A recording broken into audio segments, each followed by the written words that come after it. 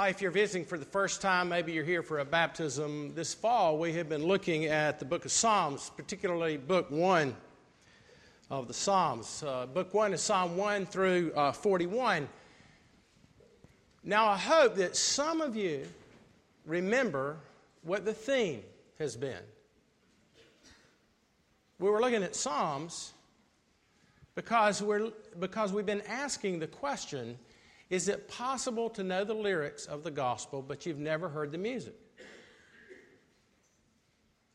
And so what we have in the Psalms, and what we've looked at in the Psalms, particularly David, is a man who's wrestling with God and his responsibility to God. He's a created being, and not only that, but he's the king. And what is his responsibility? And David, unlike most of his contemporaries, and maybe some of us this morning, didn't see God as a series of propositions that you talk about at the Starbucks and decide on whether he can get your attention or not, or is he worthy of your attention? It's possible to continue in the Christian faith and know all the propositions, but it's never about that. It's never about the creeds. I know we talk about this a lot, but we have to keep talking about it because it's always about the person. Faith is not something I hope and wish to be true. I hope it's true. I hope Christ is risen from the dead. It is a gift of God that he gives to you, the gift from God, to embrace all these things and to live unto Christ. The famous pastor in New York City, Tim Keller, put it splendidly this way before we come to our text. He said, you'll never come to Jesus if you're here today. Maybe you're a skeptic. You're not sure you're here, and you're visiting, and you know you're an agnostic, or you're not sure what you are. He said, you will never come to know God through an airtight argument. Nobody can give those. But you come to an airtight person. And if you start looking at the Scriptures, and if you honestly say, who is this person? I have no doubt in my mind you'll meet Christ by God's grace, and you'll bow down in worship and adoration. So the question has been all fall. Have you been dancing to the music of the God? Are you hearing the music? No matter what your circumstances are in life, to have Christ is enough. Now, for the next 2 Sundays, I'm going to put it another way. Somebody has said this, as we think about Christmas and the advent of Christ, that God becomes flesh. Christmas is not something we celebrate, but something that has happened to us. You see, if you celebrate Christmas every December 25th, it's over on the 26th, and it kind of goes by on the wayside. But when Christmas comes to you, Christmas is about Christ coming to us. It should blow your mind from time to time that he did that for me. O little town of Bethlehem, the last stanza puts it this way as we come to our text. O holy child of Bethlehem, descend to us, we pray, and cast out our sins and enter in and be born in us today. I would love to see one man or woman this morning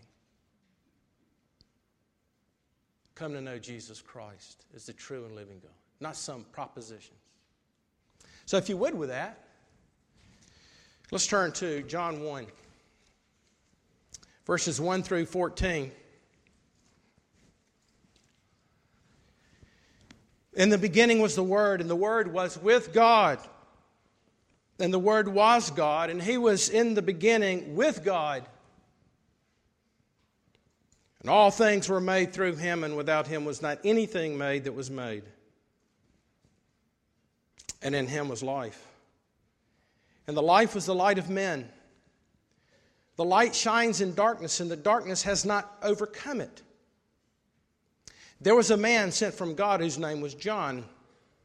He came as a witness to bear witness about the light, that all might believe through him.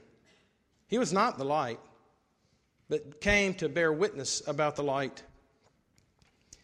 The true light which gives light to everyone, was coming into the world. He was in the world, and the world was made through him, and yet the world did not know him. And he came to his own, and his own people did not receive him. But to all who did receive him, who believed in the name, he gave the right to become children of God, who were born not of blood, nor of the will of the flesh, nor of the will of man, but of God. And the Word became flesh and dwelt among us. And we have seen his glory, the glory of the only Son from the Father, full of grace and truth. Let's pray together. Father, in our remaining moments before we come and celebrate as one body the Lord's table,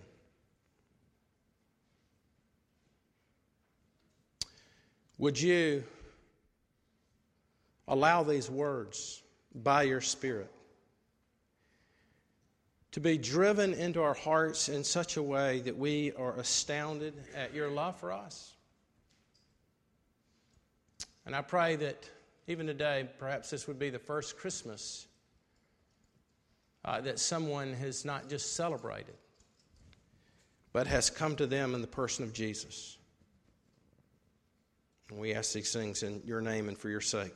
Amen. Let me tell you what's really, truly amazing about the Bible. Is that it is a plausible storyline, even to the casual reader, if you're not a Christian. Anybody reads the Bible, it's a plausible story, because what you have in the Bible is a story about a God who's knowable, who creates by the word of his mouth. He makes this great creation, and everything he creates is good, unlike the pagan views of the material world. It's all good. And he creates man as the penultimate of the creation. And the story goes on like this, that man falls, and when he falls, that's why there's evil in the world. That's why you're evil. That's why you are duplicitous, and I'm duplicitous. And so there's evil in the world, and man can't do anything about that evil. God gives 10 commandments later to show that we can't get it right. And then there's this redemption. And so God sends his Son, and he rescues us from the fact that we can't save ourselves. And then there's going to be this new heavens and a new earth and a new creation that will go on forever. Beautiful story, makes sense. And by the way, it was written by several men, 27 over, with 66 books, all pointing this beautiful story. Now, I would think that would be enough for one to go, maybe the reason it makes so much sense is because it's true. It's the story behind all the stories. All the fairy tales and everything, they're always pointing to this. Go to a movie. Most movies are about redemption. The good ones are. The ones that actually sell. Have you ever thought that maybe the Word of God is the Word of God, that it's true? The Westminster Confession, which is the confession of faith of us as Presbyterians, says this about the Bible. This is a beautiful way of putting it. We may be moved and induced by the testimony of the church to a high and reverent esteem of the Holy Scripture. And then he gives you the reasons. And the heavenliness of the matter, the clarity of the doctrine, the majesty of the style, the consent of all its parts, the scope of the whole, the full discovery it makes of the only way of man's salvation, the many other incomparable excellencies and the entire perfection thereof are arguments whereby it does abundantly evidence itself to be the Word of God. Now, if you're skeptical about that, I'm serious. I believe that you've probably never read the Bible that much. Now, maybe you have. But the reason I say this is because God is so gracious, He gives us 4 Gospels to make it abundantly clear, to explain to us who this man who lived 2,000 years ago is, Jesus Christ. And so you have Matthew, Mark, and Luke. They're called the Synoptic Gospels. And I don't have time to get into that. I've actually got it on my notes, but hey, for another time. But they're kind of giving us, Matthew, Mark, and Luke, Matthew's writing to Jews, so he quotes a lot of scriptures, Old Testament. That's his audience. Luke's writing to Gentiles. But they're all kind of giving the facts of the person of Christ. Now they're called Gospels. But what we have in John is giving us the why of the facts. So Matthew and Luke, you have the gospel story, right? I mean, you have the narrative. You have the narrative that you should read with your family over Christmas. I remember as a kid growing up in a family that was very nominal, but we had this little girl named Julie who was my cousin, and every year she wanted to read the Matthew account. And I'd be, man, listen, can we just open the presents? She'd read it. She'd read it every year. She'd read Julie's her name. She'd read it every year. Every year we'd read it. And man, that got into my system. But you see, what John is doing is he's trying to tell us the why of Christmas. The why of the incarnation. He was the beloved of Jesus. If anybody knew Jesus, it was John. And so as we come to our text, it teaches us about Jesus as we come to the Christmas season and how it can make the Christmas celebration more than that, but Christmas comes to you. So here's the first thing that we see from our text. And all these are pretty clear in the text. I mean, abundantly clear. And the first is this: Jesus is the Word of God. Now wake up. Because that means is we will see that He's your God.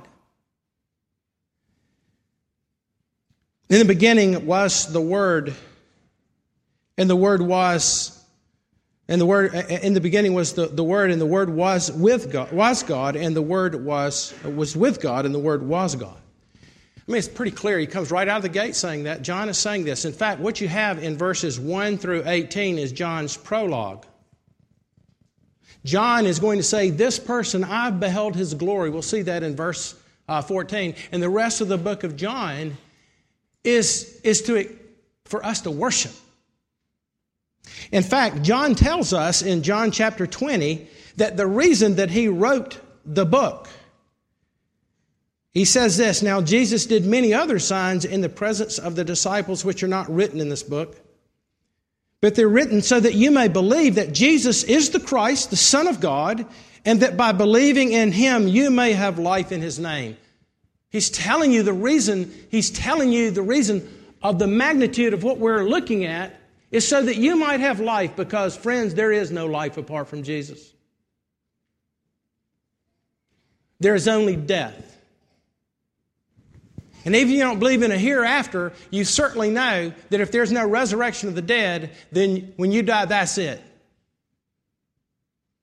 And if that's the case, there's no real point being here. There's no real point in your life. Let's face it. You can't find meaning in this life.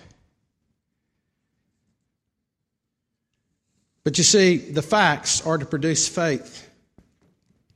Indeed, we learn that Jesus, who is in this world, brings life to those who put their faith in the facts. You put your faith in the facts.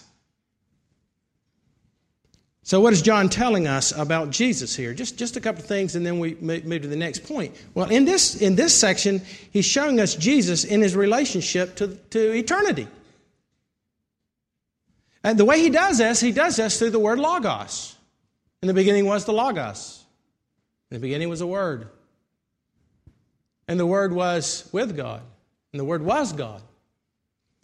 Now, in the minds of both the Jews and the Greeks, they understood exactly why John used that word. Now, we don't think about words as much anymore. But the word logos to the Greek meant the divine plan. There's what makes it all tick. Why are things the way they are? And that's why it says that the Jews seek wisdom. In fact, I tried to find this. It was either Plato or Socrates, but one of those philosophers said, oh, that the Logos would come to earth and explain. And of course, the Jews, the way they understood the Logos is the Word. When God speaks, things happen. It's Word in action. You know why there's a creation? Why is there something rather than nothing? Because God spoke. And out of nothing comes everything. Matter of fact, our text tells us that Jesus is the one who nothing was made apart from Him, as we'll see. And so John is telling us about this Word. Paul puts it this way in Colossians, that he is the image of the invisible God, the firstborn of all of creation, for by him all things were created in heaven and earth, visible and invisible, whether thrones or dominions or rulers or authorities, all things were created through him and for him. And he is before all things, and in him all things hold together. Now this is a man that hated Jesus, okay? But let me tell you what, he met the person first. He probably read all the arguments about Christianity and he hated it. And then he met Jesus Christ. He met the airtight person. And then when he did, all of a sudden, everything starts making sense. And he's not an opponent of Christ saying who he is. He is a proponent. He speaks. You see, Jesus, in relationship to time, what this is saying is he was before time. He is not created. This is what got Jesus in trouble in John chapter 8 when he said, before Abraham was, I am. What got him killed? Why? Because the darkness hates the light. Because you see, well, we'll see this in a moment, but the gospel of Christ's death and resurrection, all bets are off on other things. But notice it says that he was with the Father.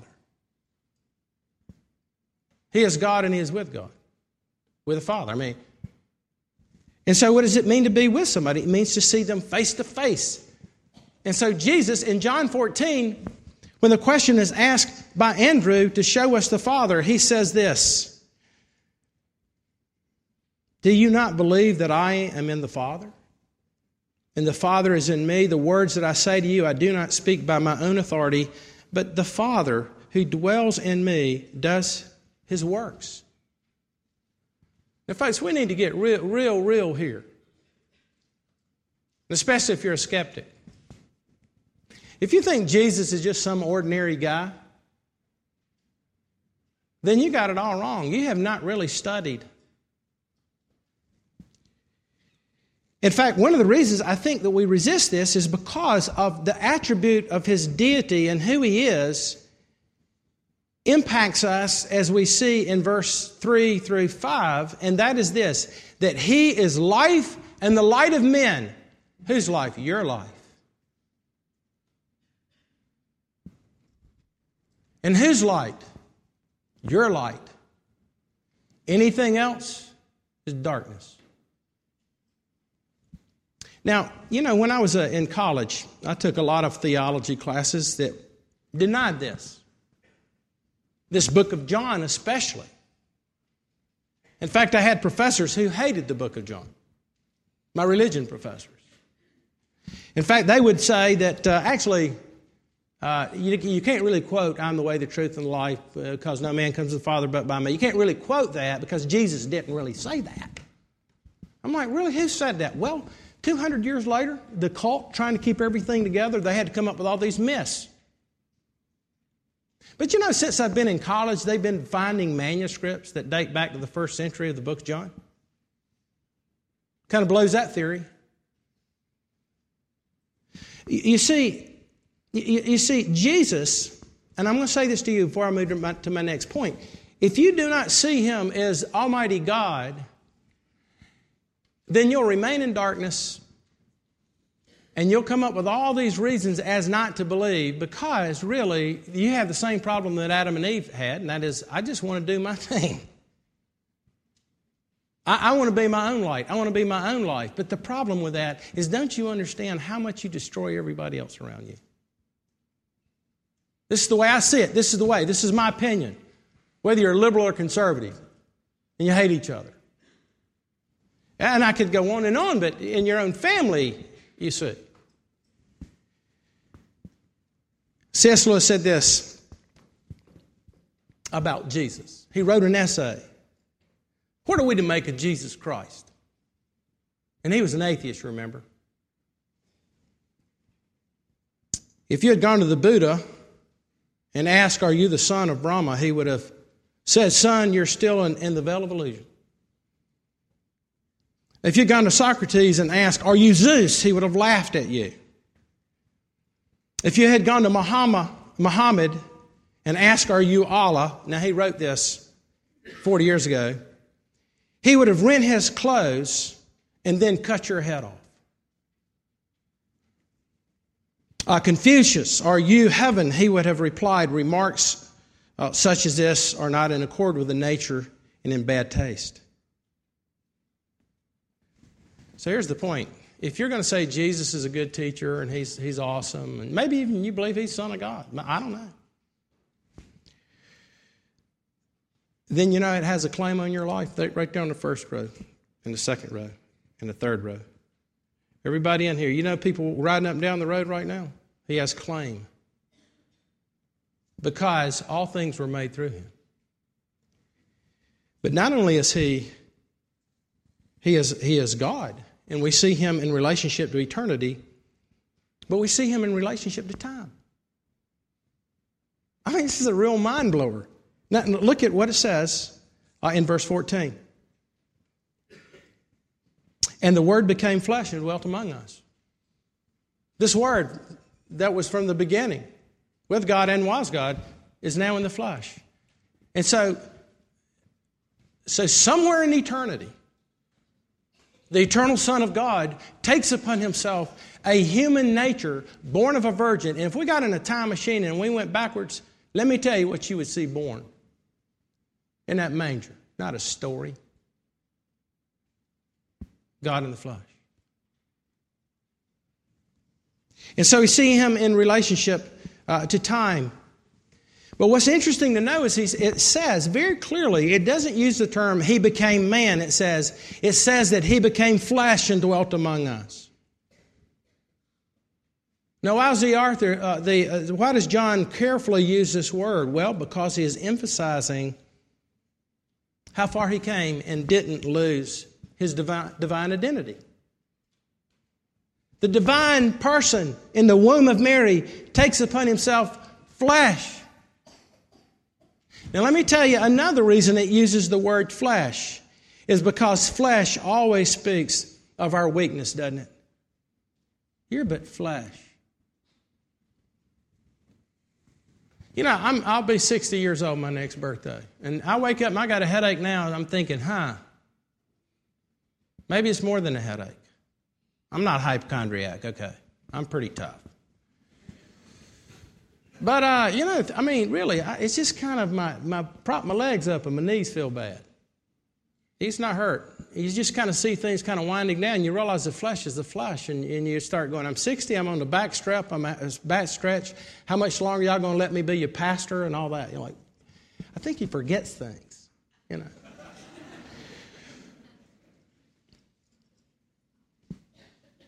The flesh in this world. Job, I've been reading Job through my new Bible that Alex suggested. If you haven't gotten it, you need to get it. But anyhow, I'm reading through Job without the verses. It's beautiful. And it's unbelievable what Job, the oldest book, is wrestling with these things. God allows Satan to touch him in his flesh. And Job says this, man's days on this life are few and filled with sorrow. Does that sound divine, like divine truth to you? Martin Heidegger, who was a German philosopher, uses this term Dasein, that all we are is just thrown into the universe. And you know, if there's no Christ, no resurrection, no Jesus, then that's all you are. You're thrown out there in the universe. And if you don't have any hope, I can understand why. But Jesus comes in the flesh. Now, what does that mean? Let's just tell what it means before I come to my final point here. It means he became vulnerable. You know, there's lots and lots of stories about people who've been in trouble. And somebody's screaming from the building, screaming up, just saying, please help me. And nobody does anything because of fear of their own life. And so there's nobody there to rescue, and so the person dies. Because a person doesn't want to take on that vulnerability.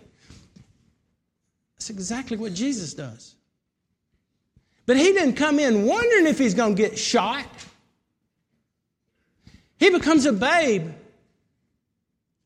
in order to be your substitute, in order to deserve to die the death you deserve, and you will die if you reject Christ. Pretty abundantly clear. But he comes, he makes himself vulnerable. The Almighty God becomes a babe. Now, friends, who could make this up?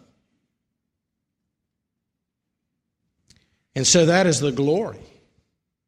You know, it says he tabernacled among us. So he comes in the flesh, and he tabernacled among us. Now, why that word is chosen? Very carefully. You know why that word is chosen? It's in relationship to beholding his glory. Do you remember how Moses wanted to know who God was? He says, I want to see you. And he said, if you see me, you will die. And so he puts him in a cleft of the rock. And the glory of God passes by. And in the cleft, he doesn't die, but he somewhat sees the glory of God. But now John is saying, we behold the glory of God because now he has tabernacled with us. Do you know why God made the tabernacle? It's so he might dwell among his people that he'd chosen, but they were a wicked people. And so he breaks the tabernacle so he might dwell with them, but he is behind the veil. Why? Because you see, when the relationship is broken, I'm telling you, in your own life, you know, when you break a relationship, there has to be reconciliation. Nobody could go in, but only once a year as a high priest. Well, you see, all those things are pointing to Christ, and now here's the glory of God. He's in a babe. Does that blow your mind? It does mine, I'm telling you. You can't make it up. And so John and Peter, James saw his glory at the transfiguration. He became flesh and he dwelt among us. So the last thing, and I need to be brief on this.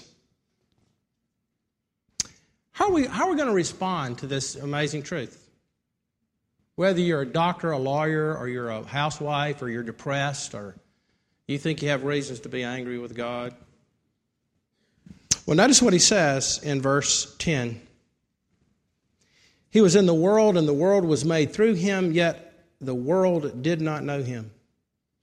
He came to his own, and his own did not receive him. But to all who did receive him, who believed in his name, he gave the right to become the children of God, who were born not of blood, or the will of the flesh, nor of the will of man, but of God.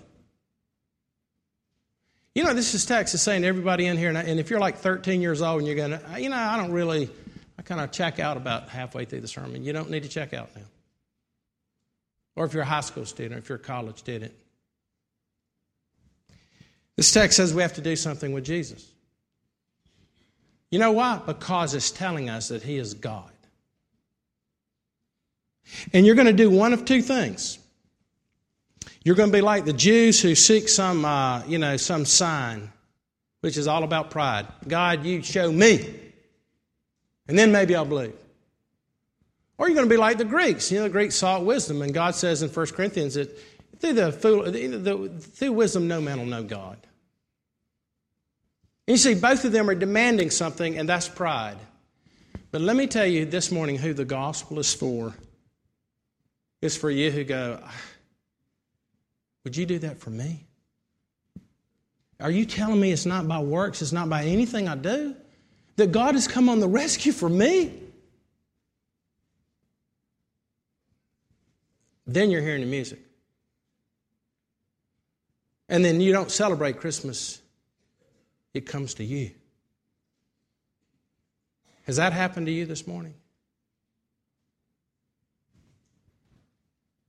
I don't know what you'll do in the day of judgment to deny this babe born in a manger 2,000 years, God in the flesh. But not only that, what are we doing with this? To go, Lord, this is amazing. What are you to do with it? I mean, it means that you give everything. You cannot be indifferent about Christmas. This forces our hand. This is not a big guilt. This is just a reality. And so this morning, as we come to the Lord's table, I would encourage you to come to Jesus. He's awesome. God for you. That's what Christmas is about. Let's pray together.